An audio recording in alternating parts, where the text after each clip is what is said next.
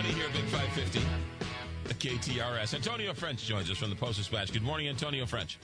Hey, good morning. So Bob Clark was in rare form last week, lamenting the fact that the city of St. Louis said that they're not interested in him redeveloping 9 acres at Goodfellow and 170 that sat vacant for, best I can guess, 20-something years.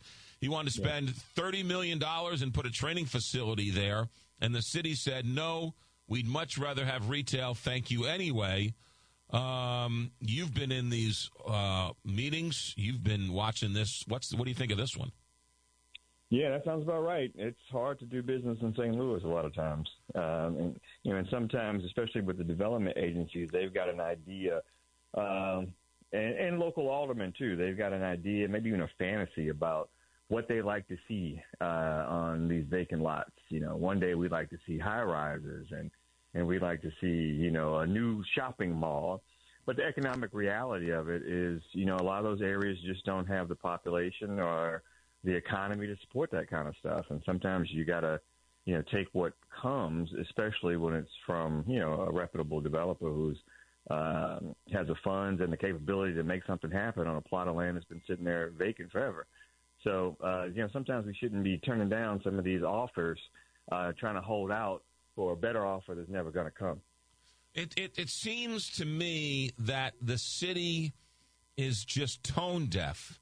Here's a guy who wants to build on can only be described as an eyesore, build a concrete facility as well as a training facility in North County at 70 and Goodfellow, and the city says we'd rather have retail.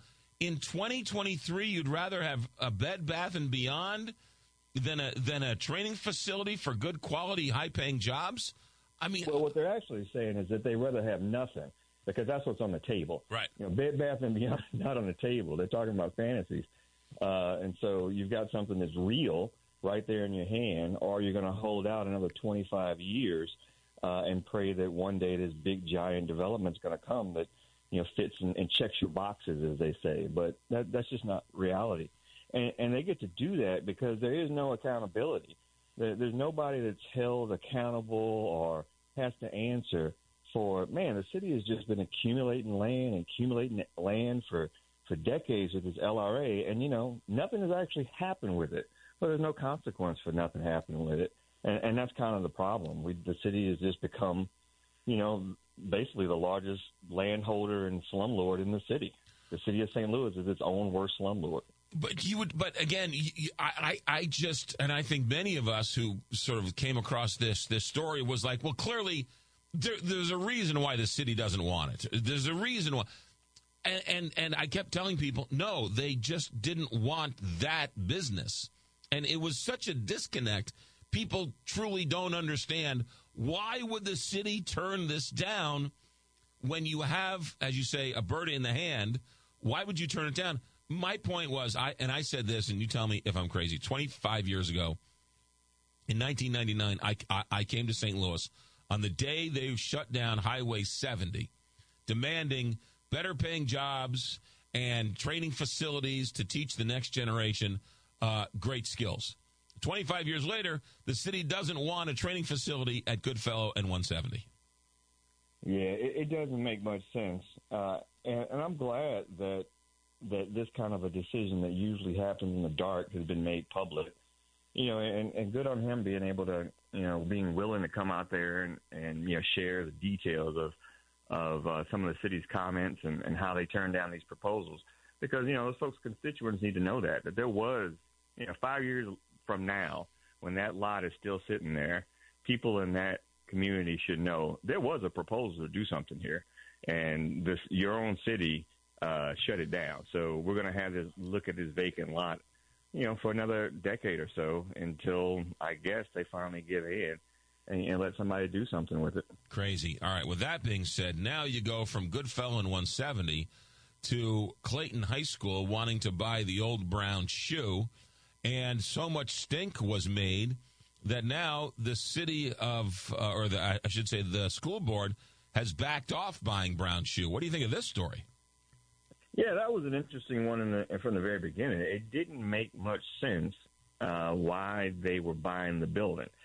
And it got so far into the process without anybody having to really explain why they were going to, make this large purchase, seemingly completely out of their area of, what they get public money to do.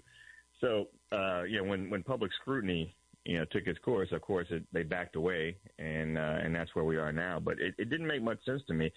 That's just one of many governmental bodies lately that seem to have, where do they get all this extra money now that they just are starting to do this speculative stuff? Like we saw Bi-State a few weeks ago turning away $1 million of advertising because they said it made their buses look ugly. And I thought these governmental bodies were broke. They're always asking for tax increases. But sometimes they got some extra money just to buy some extra buildings and figure out later what they're going to do with it, I guess. But that didn't fly with a lot of their constituents. I also think it's interesting that the people in Clayton, rose up against the school board saying, wait a minute, we don't want this. Much more engaged in their community than, say, the people at 70 and Goodfellow. I don't know if that is, I don't know what that says, but the people in 170 and Goodfellow don't feel like the government, they have a voice in City Hall, whereas the people in Clayton, by golly, they want to make sure their voices were heard. Well, that remains to be seen, right? The Clayton deal got pretty far along until it was reported on by local media, and then when the public found out, they took action. Right. And so now the public is just finding out about this deal at the 70 and Goodfellow plot of land, and we'll see. I'm sure it's a lot of constituents in that North City area who will now be calling up their aldermen and being like, yo, what are you guys doing? This place is nothing but been illegal dumping. It's an eyesore. It looks horrible. It lowers our property values. It's hard for us to, even start doing anything else around here as long as we have this huge, big plot of vacant, gross land.